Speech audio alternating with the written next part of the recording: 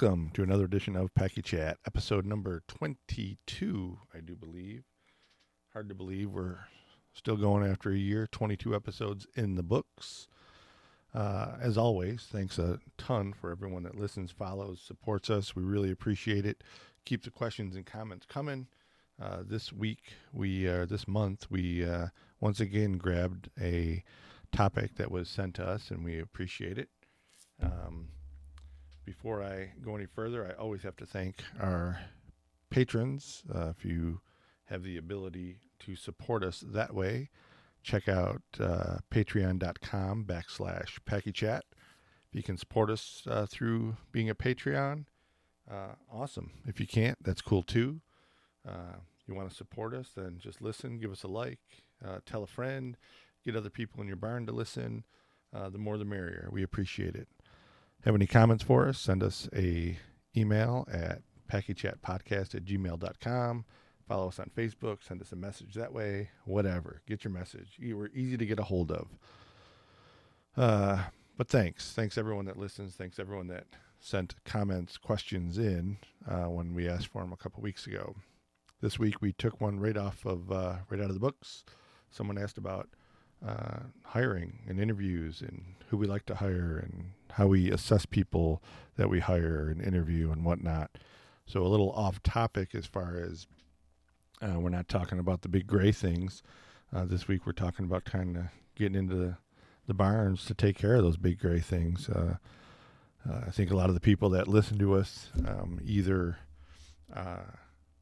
are in a position to hire or are in a position where they might want to interview somewhere else. So hopefully people find this somewhat useful. And again, as we say all the time, this is just the four of us and our opinions and what's worked for us and things we've done to have success over the years. Don't like what we say. I appreciate and respect that. That's fine. We're not trying to change anyone's mind or push an agenda. It's just us talking about things that we can relate to. So thanks for listening, following, and I guess we'll just kind of dig into it. Thanks. As far as a resume, I just make sure it's organized. Again, I don't necessarily hire off experience. We hire off we have three core competencies, which is resilience, serve others, and hungry. So those are the three things that we look for in every employee. So every team member. So when we go through resumes or we do interviews or we do anything, those are the three things that we look for in an employee. And then we also cater our interviews, in-person interviews, Zoom interviews, all of that around those three core competencies. So when we first started this elephant team, we all sat down and said, what are the traits that we want to see in any team member? And we teased that out into three core competencies. Anything more than that is just a waste of time. So whatever the three things that reflect your program the most or what you want your program to look like the most should be your three competencies. And then again, we hire off of that. So, if you're looking to know if somebody's, hungry, you can ask a self-motivating question or something like that. So yeah, I mean, so we're similar. I mean, and this has evolved because I think you base that off of the ideal team player stuff, mm-hmm. Right? Yeah, of course. And so do we. We didn't change it very much. I mean, we use a lot of those same interview questions from the ideal team player, the hungry, humble, smart stuff. He's got that workbook that asks the questions that are kind of outside of the box, you know, and it's more for us, it's more about team fit than anything. I don't care how much experience you have or what you might bring to the table skill wise. If you don't fit with the team, you're going to be more cancerous than you are, beneficial. So that's kind of what we do. But as far as looking at a resume, I look for, because people know how to fudge and kind of bullshit through a resume and even interviews. And so for me, it's spelling, grammar, and completion. I had somebody once that sent me a cover letter to another job opening at another zoo. Yeah, I've had that happen too. It's crazy. So that's an automatic no for me. If you don't have the attention to detail to even get off on the right foot, I don't bother with it. So, I mean, resume stuff, I like to see, people that have real life experience too. School, the education's great, but if they've had jobs that they've had to work at, anyone that works in the food industry, especially fast food, and has done it for more than a few months, knows how to deal with people pretty well and put up with bullshit. People in the ag business, farmers, did stuff in farms, know hard work. Those are things that catch my attention, at least, and get the conversation going past just on paper to maybe an actual interview. Yeah, I go off the cover letter a lot too. I mean, what the person has to say in their cover letter, because that's kind of how I get to know them as a person. Because like you said, I'm going to hire somebody off of their personality and if they're a team fit, not necessarily because they have so many years of experience. So the cover letter for me is actually sometimes more important than the resume because I want to know like who you are and what you're going to kind of bring to the table. For me, a cover letter is that person's opportunity on paper to sell themselves. So that's why I read it. I read every cover letter for sure. And if you don't get past the cover letter, then I don't even look at your resume. I agree with you guys too, is that, experience is not the be all and end all, especially for me as well. You can teach them stuff they don't know, but it's hard to teach them not to be an asshole. If personality wise, they don't fit in and they could have all the experience in the world, but it's not going to be a huge, compliment to your team. So, it depends on what you're looking for at any given time. Sometimes, if you have all green people, you may not really need or want another green person. You might want some experience. But even though, a lot of times we get entry level, keepers applying for their first full-time job or their first full-time elephant job, and they don't have the years of experience to rely on. But I still ask them some questions that would be beyond their knowledge from the amount of work experience they have. I like to see a little bit of how much work they put into preparing for the interview itself. I think if they're showing a work ethic and preparing for that interview.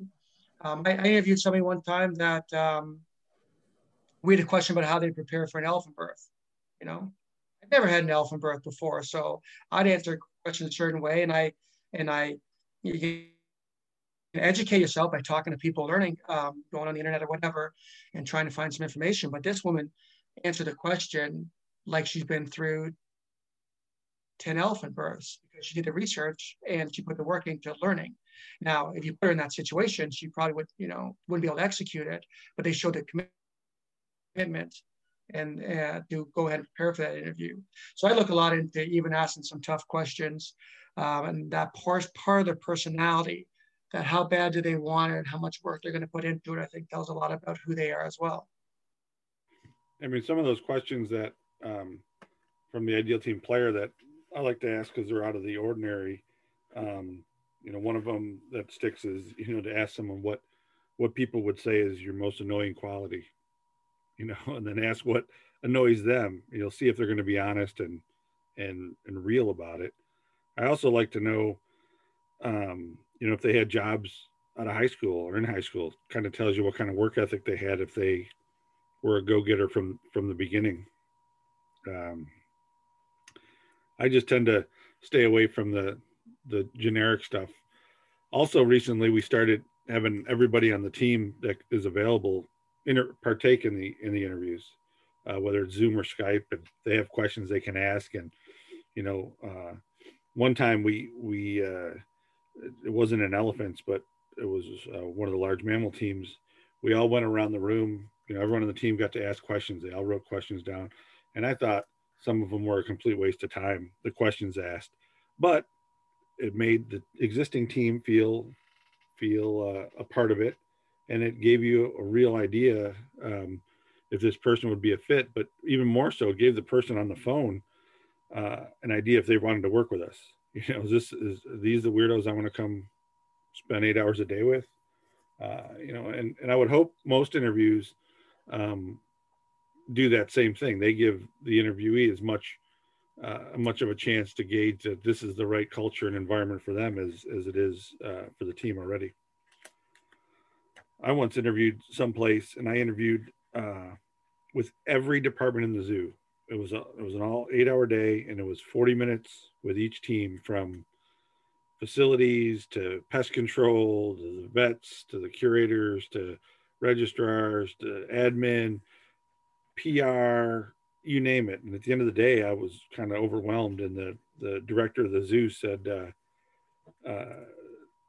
majority of this interview throughout the day was for you, to see if this culture was a fit for you before you move across the country, if this is something you want or not. And that kind of stuck with me. I think it's a good idea to do that. I don't want to waste time and have someone come in and they realize early on that they're not a good fit for us. One thing, during when I do an interview is that I kind of call it, someone's going to make a statement, I'm a great team player. I know a lot about opera conditioning. When you make a statement or something like that, you have to be able to back it up.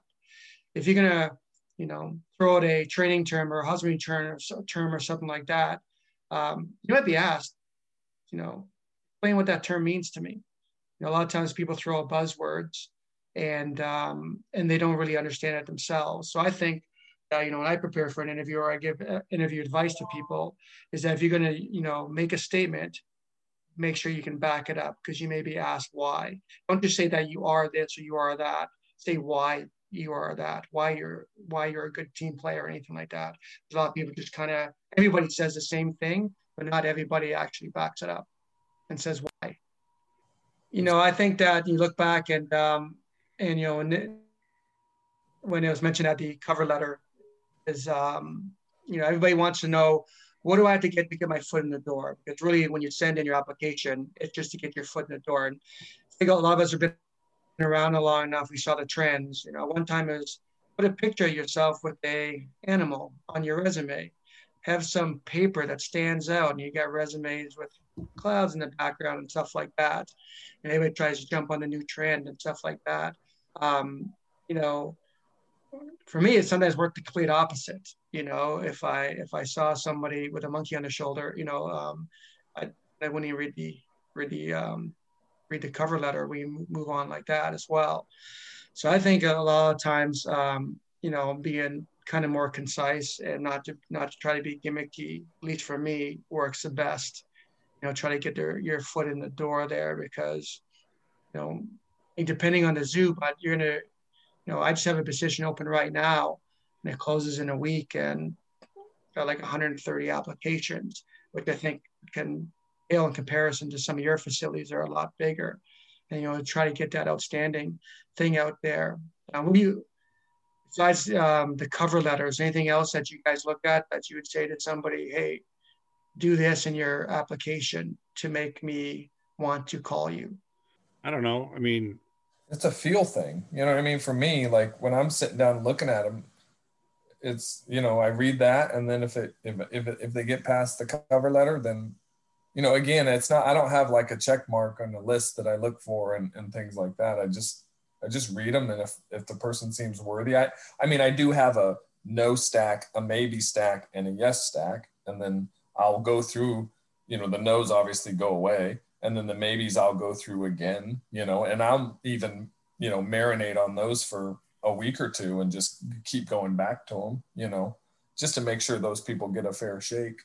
So that there's that process. But other than that, I don't necessarily say like, oh, they can drive a Bobcat, check. I just don't do that. But. Well, I think the big thing with resumes, when we talk about resumes themselves, that's sort of step one. And a lot of the things that have already been said in this conversation are the intangibles, and frankly, the more important things that you start to ascertain once you either talk to somebody or meet somebody. Those are the things that are, I think, become more important when you talk about team fit and personality and that sort of thing. I think though, if you're talking about the resume in itself, I do. Yes. I mean, personally, when I've written resumes, I put a lot of time into my cover letter. So I think it's a little bit more, you can go, with anything, even a cover letter, you can go on, websites and they'll tell you how to write them and what you should put, and what format and everything. But, there, to me, there's content. And the other thing that's really important is whatever you put on your resume, and especially as I get older and been in the business longer, is be honest. Be honest about what you put on there, because, if you're trying to break into, the zoo business or whatever, I mean, either we know or we know someone who knows, right? So the big thing is don't indulge, just be honest, because sometimes that becomes pretty transparent. And then you got to figure out if this person, it gives you something else to think about that you really shouldn't have to think about. I'd like to have, a solid foundation of, some sort of demonstrated experience or some sort of demonstrated work ethic, and that'll get your foot in the door to get a conversation. And then the conversation is really the telltale, the telltale things that we're looking for to see if this person would be good.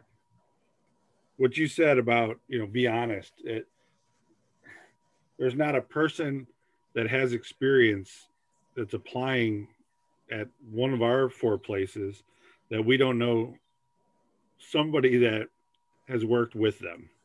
If you're applying for Elephants right now, I guarantee you, between the 4 of us, we know one phone call, someone that has been in contact with that person and can speak for their behalf, at least how they work, whether it's an intern, a volunteer, if they're in the elephant business, definitely in North America, and maybe even stretched a little further.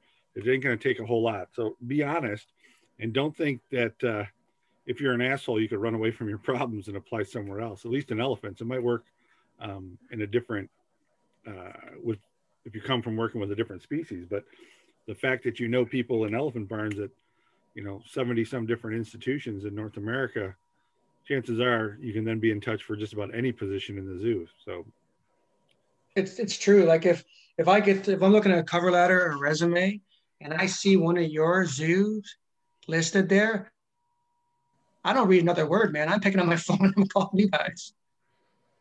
But I mean, that's true whether it's not one of ours or not. If it's a zoo that has elephants and someone applied to it. Yeah, true enough. If you see a resume and you notice, say this was somebody that hasn't trying to get their first full-time job, and you see internship after internship, part of me, at certain times I look at that and say, wow, that person is really committed to try to get a job in this field, and they're jumping around the country to do whatever it takes to get a full-time job. But then sometimes a part of me says, well, they've done 4 internships and they haven't got a job yet. What's going on here? Is that something that you think multiple internships is appealing to you or not appealing? For me, it depends on like the age, if they're still in school or if it was 4 internships because one was, the first quarter of the summer. If they knew going into it, it was that's all it was. You know what I mean? Like there's definitely lifelong internship people. And then there's people that are lifelong interns because they'll never be a good keeper. And I guess it's hard to weed those 2 out, but the fact that they keep trying usually will at least get a second look from me. Yeah. I mean, I think if the internships demonstrate, that they were able to get some experience, I'm okay with it. And I mean, if it seems a little bit weird or suspect, if it turns into a personal conversation, then I might ask about it.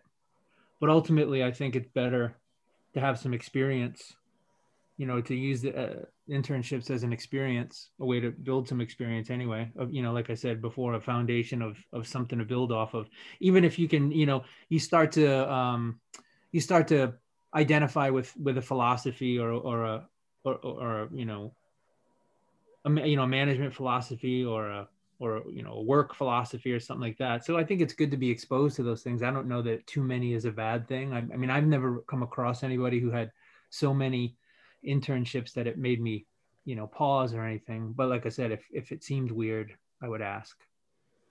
And, on the flip side of that, if I was interviewing somewhere and I was an intern and I didn't get the job, if it's a place I interned at, I would certainly ask my supervisor why. I'd ask for feedback. And I've done that professionally. There's been jobs that I've applied for in the last, 15 years. Some that I pulled out of, and some that I just didn't get. And after them, almost all of them, if I knew someone there, or even, had more than just one interview, I would inquire, are there things I could have done better? Are there things you look for differently? Because I want to know, if I'm going to do this again, I want to know. And even if I'm happy where I'm at, I want to know, because it's going to make me better in the long run.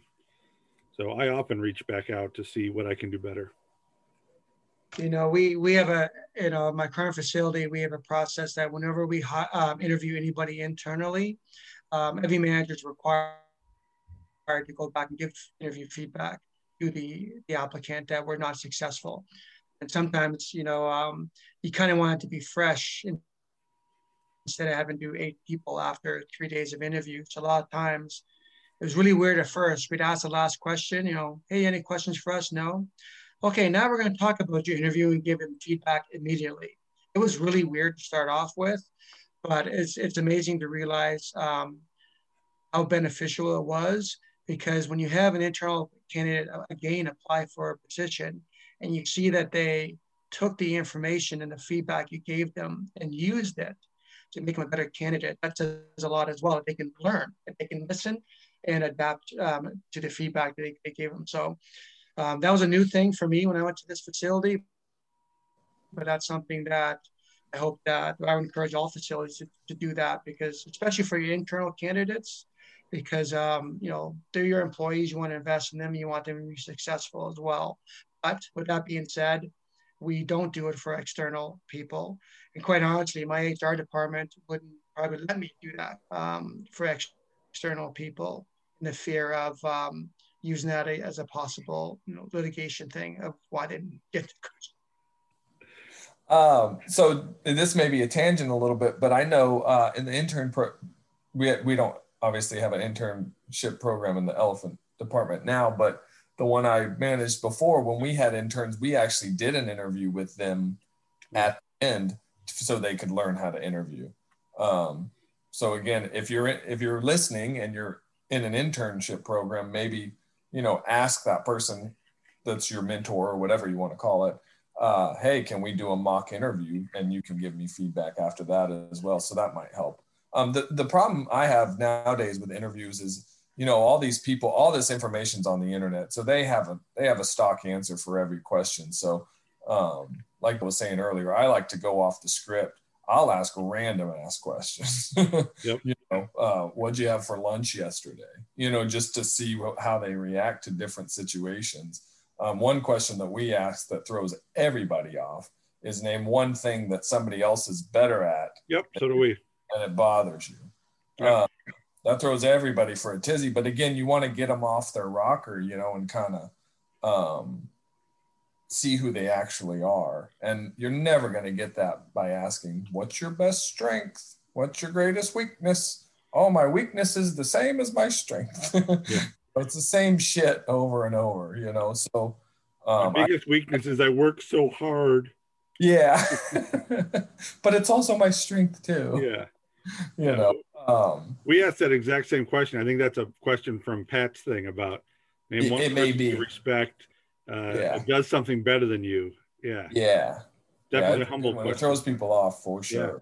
But now everybody's gonna come up with an answer for it. But what's that question again? Name one thing that somebody else is better than you at, and it really bothers you. I mean, we phrase it as someone you respect that does something better than you. Yeah. But it has to show that they're humble in the fact that, somebody does something better than them, Yeah, let's talk about biggest turnoffs, right? So for me, it's somebody that uses possessives. So like at my barn, we do this. My elephants, that will get you, I zone out as soon as you do that. The other thing for me too, where I'll zone out, and I think I can speak for all of us on this, is somebody that just rambles and rambles and rambles. Like don't get to the point and just answer relatively quick and simple, anyhow. We actually hired someone like that, and that was my biggest feedback. Not in elephants, it was my biggest feedback after the interview was everything was, I did this and because of me, you know, there was no we. You didn't say we or us once. It was always me and I. But I think part of that has to do with age too. Younger people, you know, that don't know any better. So I think hopefully some coaching goes on with that. But yeah, the I and the me and the my, oh boy. We just interviewed somebody, and I always ask where they hope to be in 5 years and 10 years. And also ideal world, you know, 5 years from now, where do you hope to be? You know, both times it had nothing to do with elephants at all. And so that was tough to swallow. If it takes you, you know, some time to get into the program and get into the groove of stuff and get in with the team, and then you plan on moving on to do something else. And granted, I think sometimes when people start working with animals, in general, their longer term plans might change. But then later on, I asked, you know, what he hopes to get out of it from us, and it was all about furthering his career in something other than working at a zoo or with elephants. And it was a turnoff for me pretty early on, but we went through the motions and finished it out. We usually always ask a question about what can you tell us about us? You know, we wanted to see if they, you know, are we just one of the 5 facilities that they just threw a resume in and try to do a stock answer for every single one? I like to see an applicant put some effort in more than just maybe perusing a website or something like that.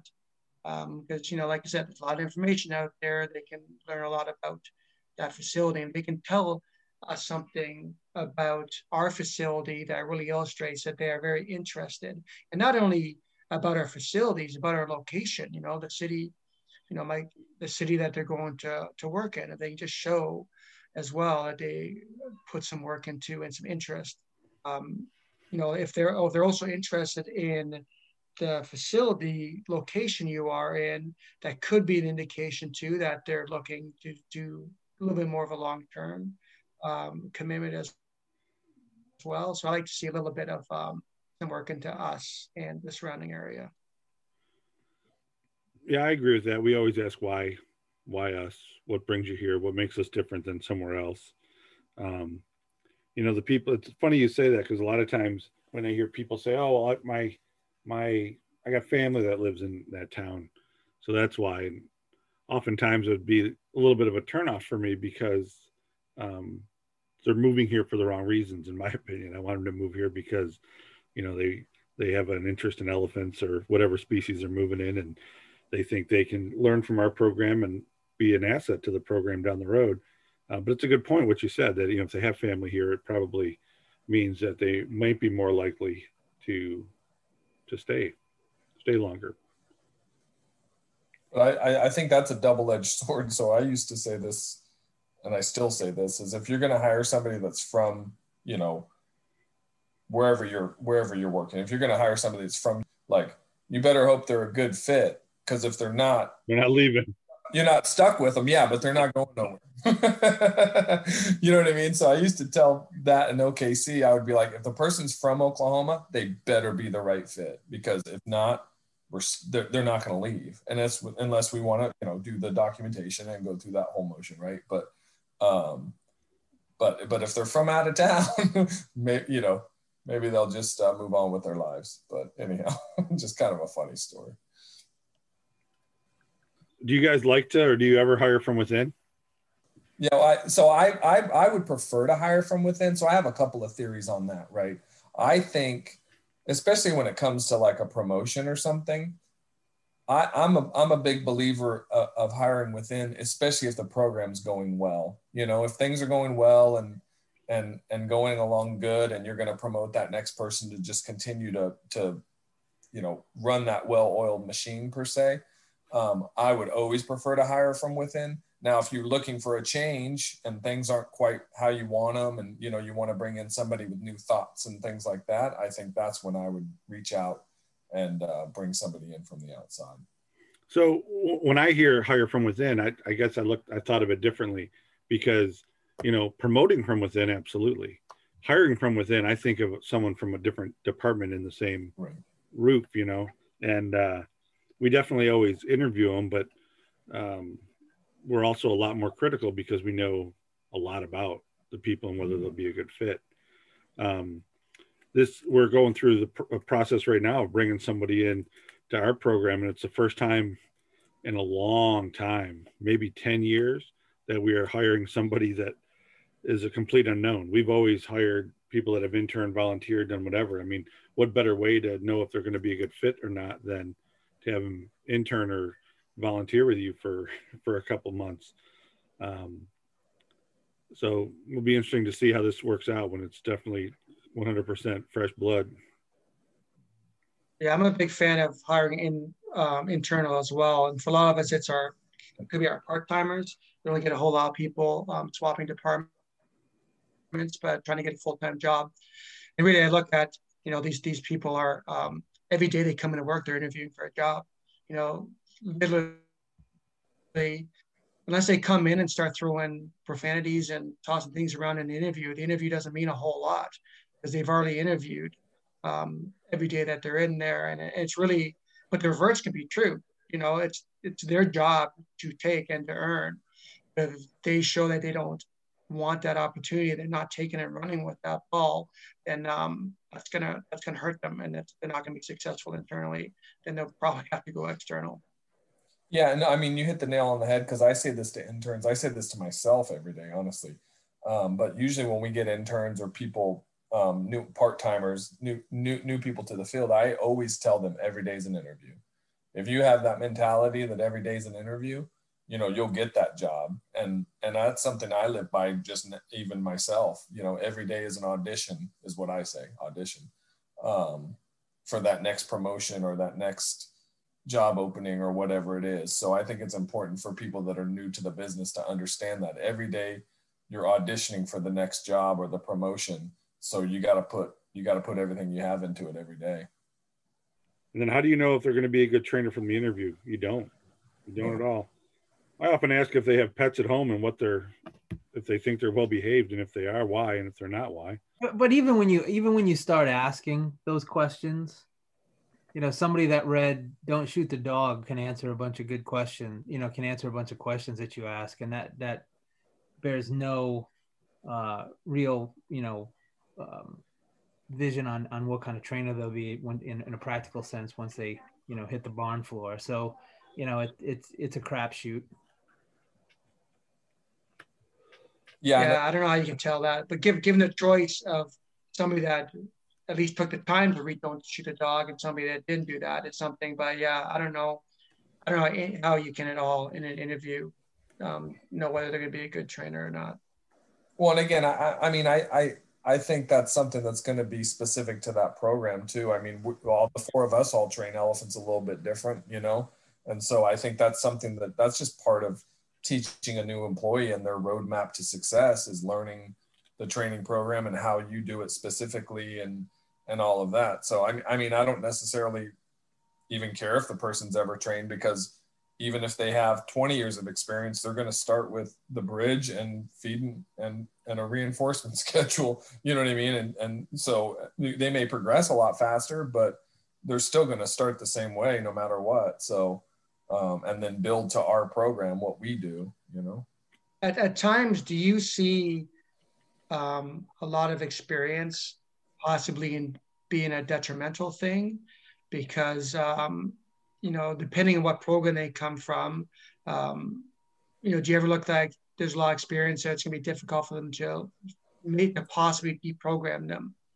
So yeah. I think there's a lot of advantages, but what do you guys think? Does it ever work against somebody? Of course it does. But again, it depends on the person and if they're ready to come in with a fresh start. If they have 20 years somewhere else, sometimes it takes time to unwind that if it's different than what you do it. But that person, you have to look at it in a positive way too. They're going to bring different scenarios and different experiences as well that can help your program. So again, it's not just the training aspect. Again, we always focus on that. But so yeah, I mean, I think, I tell the story all the time of like training people. I compare them to like, one time I was working with this giraffe who hadn't gone on the chute for like 20 years.